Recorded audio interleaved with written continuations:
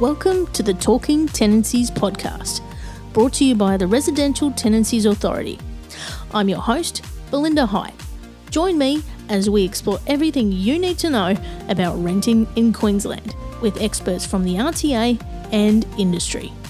We're here to help make renting work for everyone.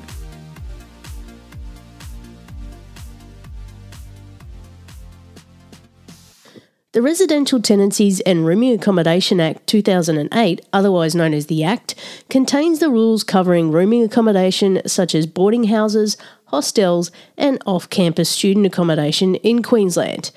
Today's expert from the RTA is Lynn Smith. Welcome, Lynn. Thanks, Belinda. Now, can you tell us about your role at the RTA and what you're responsible for? Sure.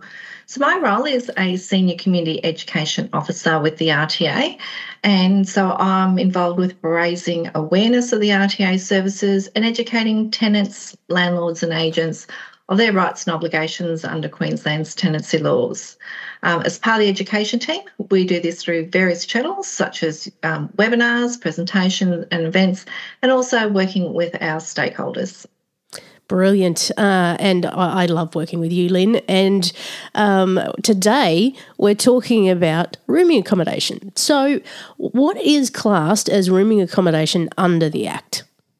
Belinda, there's a few different types of rooming accommodation that's defined under Queensland's tenancy laws. The most common types are the off-campus or your purpose-built student accommodation. You also do have boarding houses and also supported accommodation. So with your supported accommodation, that's usually accommodation where there's a higher level of care and support for people with particular needs. And that also may include that they might have like food or personal care services involved. On occasion, you might see like employee-provided room-only accommodation, and that's sometimes very common on the like mining sites. And also to long-term residences in hotels can also be covered. Finally, another type of rooming accommodation is where there's 4 more rooms in a property that's rented out as rooming-only accommodation, and the landlord or the property owner also lives there on the property as well. But I can also just clarify too, if we look at what's not covered under the Act, so that's the on-campus rooming accommodation. So that's the things like a university or school colleges. They're exempt from the Act. However, if a bond's paid, it must be lodged with the RTA. And you also have aged care, retirement villages and private hospital accommodation and backpackers. They're not governed with our legislation and have their own, and that's usually the difference. So how do the rules differ from a general tenancy? So, for example, house rules in addition to the actual agreement and the use of common areas and things like that, special terms. How do they differ? Belinda, most people are really familiar with your general tenancies, and they cover the majority of tenancies like your houses, your units, your townhouses and green flats, and even we have houseboats. However, with rooming accommodation, this is where a tenant rents a room only in a larger property. So generally speaking, the rooming accommodation tenant is known as a resident, and they have shared facilities such as like your kitchens and bathrooms. Residents in rooming are responsible for their own room. And again, it differs from a general tenancy agreement where you might have co-tenants where all the tenants are jointly responsible for the property and they need to maintain the entire property. And a significant difference is that rooming accommodation also has house rules. And these are rules that's about the use, the enjoyment and the management of the rooming accommodation property. So Belinda, I just want to spend a bit of time just to clarify a little bit more around the house rules, as they are a legal requirement and they are going to form part of the rooming agreement that residents do sign. So just to clarify the difference between house rules in rooming compared to your general tenancies. So when you share with a flatmate in a house or a unit, you could have like those informal house rules, which are more likely to cover those weekly household tasks like cleaning and who takes the rubbish out. The rooming house rules, as I said earlier, are a little bit more like a legal requirement. So there are 2 types of house rules in rooming accommodation. We have what we call prescribed rules, and we also have rules that a provider or a manager can make about the premises. So prescribed rules are listed in the Act and apply to all rooming accommodation across Queensland.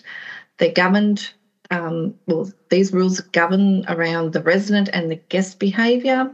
They also make sure that they're not interfering with the reasonable peace and privacy of other residents.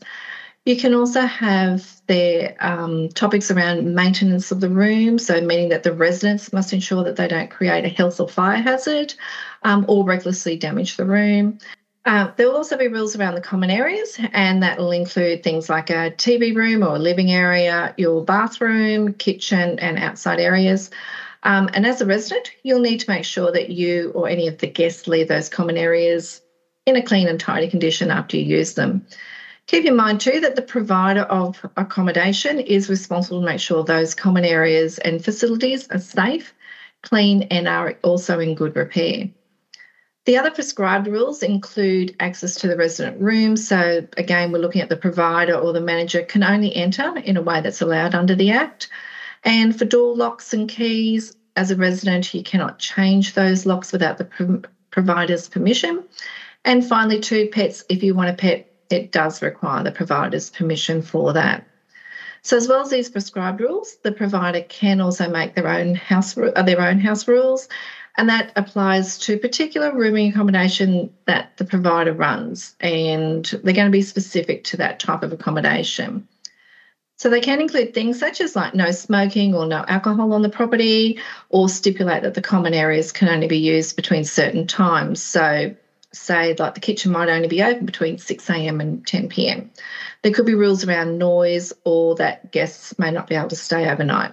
So you can find out more information on house rules by reading the RTA's House Rules in Rooming Accommodation fact sheet we have on our website. Yeah, it's good to know all of those rules, because, I mean, it can really make or break someone's living conditions in rooming accommodation, can't it? Now, how can you be a good rooming accommodation resident, and what are some tips to be mindful of? I think one of the big things to remember, Belinda, here is that you are sharing the property and common areas with others. So it's really important to be respectful, being a good neighbour as such, because you are in really close proximity of others. Every resident has a right to feel safe and comfortable in their home, so you need to be very mindful of your behaviour. Try to keep the volume down at night so that you don't disturb others. Keep the common area and the facilities tidy. Respect your other residents' right to privacy. So, you're not going to go barging into their rooms unless you're invited. If there's a problem during your tenancy, it's so important that you do talk to your rooming accommodation provider as soon as it's possible, particularly if there's like a repair that needs to be made in your room or something's broken in the common area. If you're having issues with another resident or they're not obeying the house rules. And also too, while your room is your own, just make sure that you're not doing anything there that could be having a negative impact on the other residents. And really, honestly, it's common sense stuff. So be courteous to everyone that's around you and kind of clean up after yourself. Yeah, just be a tidy human, I think, is probably the easiest rule, isn't it? Now, in terms of timeframes for notices, they're generally shorter for rooming accommodation, is that right? Yeah, that's right, Belinda. For example, the minimum notice period for a resident, if they're leaving at the end of their tenancy, is 7 days for rooming, compared to your 14 days for a general tenancy if you're in like a house or a unit. Another example of the shorter notice periods is that if you haven't paid rent for rooming accommodation, the provider or the manager can give you a notice to remedy breach once you're 2 days behind in your payments. They'll then give you 4 days to rectify that breach by paying the rent. In contrast, again, to general tenancies, where your landlord or your manager must wait until you're at least 7 days behind, and then you then have 7 days to rectify that breach. So the timeframes also do vary too, depending on your length of stay. So if a resident does something wrong and it's been less than 28 days, then again, there's a shorter timeframe again. So you can find out more information about the timeframes for the notice periods on general tenancies and also rooming on our website. So what do you need to know before you sign an agreement for rooming accommodation? One of the main things to remember is that rooming accommodation agreements are a legal binding document, and that's between the resident and the provider or their manager, and it's going to set out the terms for that agreement. So it's really important that as a resident, you understand the terms, including any special terms, before you sign it. Just make sure you are given a copy of the agreement as well, either that's on the day that you're signing it or before. Just make sure that you don't sign any agreement that you don't understand. And even if you don't sign, you still do have protection under Queensland's laws. If you are a resident, there are things that you need to make sure that you do know, and that is what's the length of the room agreement, the room accommodation agreement, and also what the rental amount is. So whether you're signing for a fixed term agreement, so that actually has a start date and an end date and for a fixed period of time, or it could be that you're on a periodic agreement. That usually has a start date, but there's no end date and just continues until someone gives notice to end that agreement. Many people would liken this to the old ways of saying like a month to month or week to week type of agreement. Check that you can commit to stay for the full duration of your tenancy. So there could be financial penalties if you do end your agreement early without sufficient reason. And also to check if there's a bond to be paid. Whilst it's not compulsory for your provider to ask for a bond, it would deem to be probably common practice that most people do. And if a bond is taken, it does need to be lodged with the RTA. Also, too, just make sure that you understand which room you'll be in and what shared facilities you'll have access to. Remember, not all the facilities may be open 24 hours a day. So, again, ask those good questions to your manager or your provider. And also, to understand what's included in the rent. So, in some situations, it's going to include your electricity and gas services, and for your supported accommodation, meals, or other personal care services. And lastly, too, don't forget those important house rules that we talked about earlier. Make sure that you read them and actually understand what you're actually signing into that agreement for. Yeah, and like any agreement, it's really important that you read it and you understand it before signing it. So make sure that you take your time to do that. Absolutely. And look, can I also just say, don't be afraid to ask the provider to clarify any questions that you have. Yep. Now, bond lodgement for room accommodation agreements, does this work in the same way as a general tenancy? In a nutshell, yes, it does. So just like in general tenancies, the resident can choose to lodge their bond directly to the RTA, and that can be done via the RTA's web services on our website, or downloading and sending through a paper form to the RTA. However, if you do have a Department of Housing bond loan, just keep in mind that that does need to be submitted by paper form. Alternatively, a resident can pay money directly to a provider and have that provider lodge the bond to the RTA on their behalf.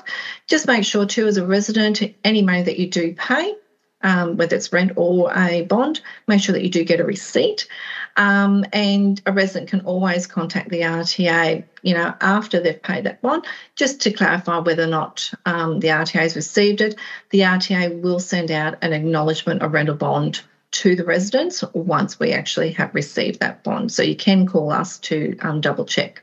So do entry and exit condition reports also apply for room accommodation? So if a bond has been taken, then the provider needs to complete, sign and give the resident an entry condition report. So this report is really important. It's going to outline the condition of the room, whether it's clean and whether there's any damage. Let's face it, you don't want to be responsible for someone else's damage. So the resident can go through the report, and if there's something that they don't agree with, make the comments on the report. They need to sign it and give a copy back to the provider. We always do recommend too, it's a great idea, take photos as further evidence. So when it comes time for a resident to leave at the end of the agreement, they do need to return the room in the same condition it was in at the start, less fair wear and tear. So again, a great idea is to take some more photos at the end, just to show what that evidence of that room was. Excellent. So if someone is served a breach notice during a rooming accommodation agreement, what dispute resolution process is available if they feel that they did not breach the agreement? Right. So if the provider thinks there's been a breach of the agreement, they may issue the resident with a notice to remedy breach. If they allege the breach of the agreement is serious enough, then they may also issue the resident with a notice to leave.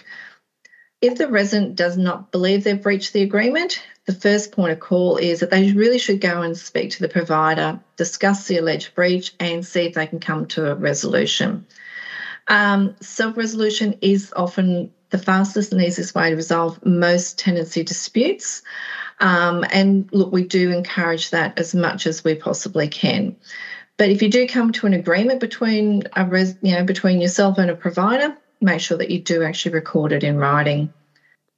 Also, too, if you can't get to an agreement or you still feel that there wasn't a breach, either party can actually also request access to the RTA's free dispute resolution service.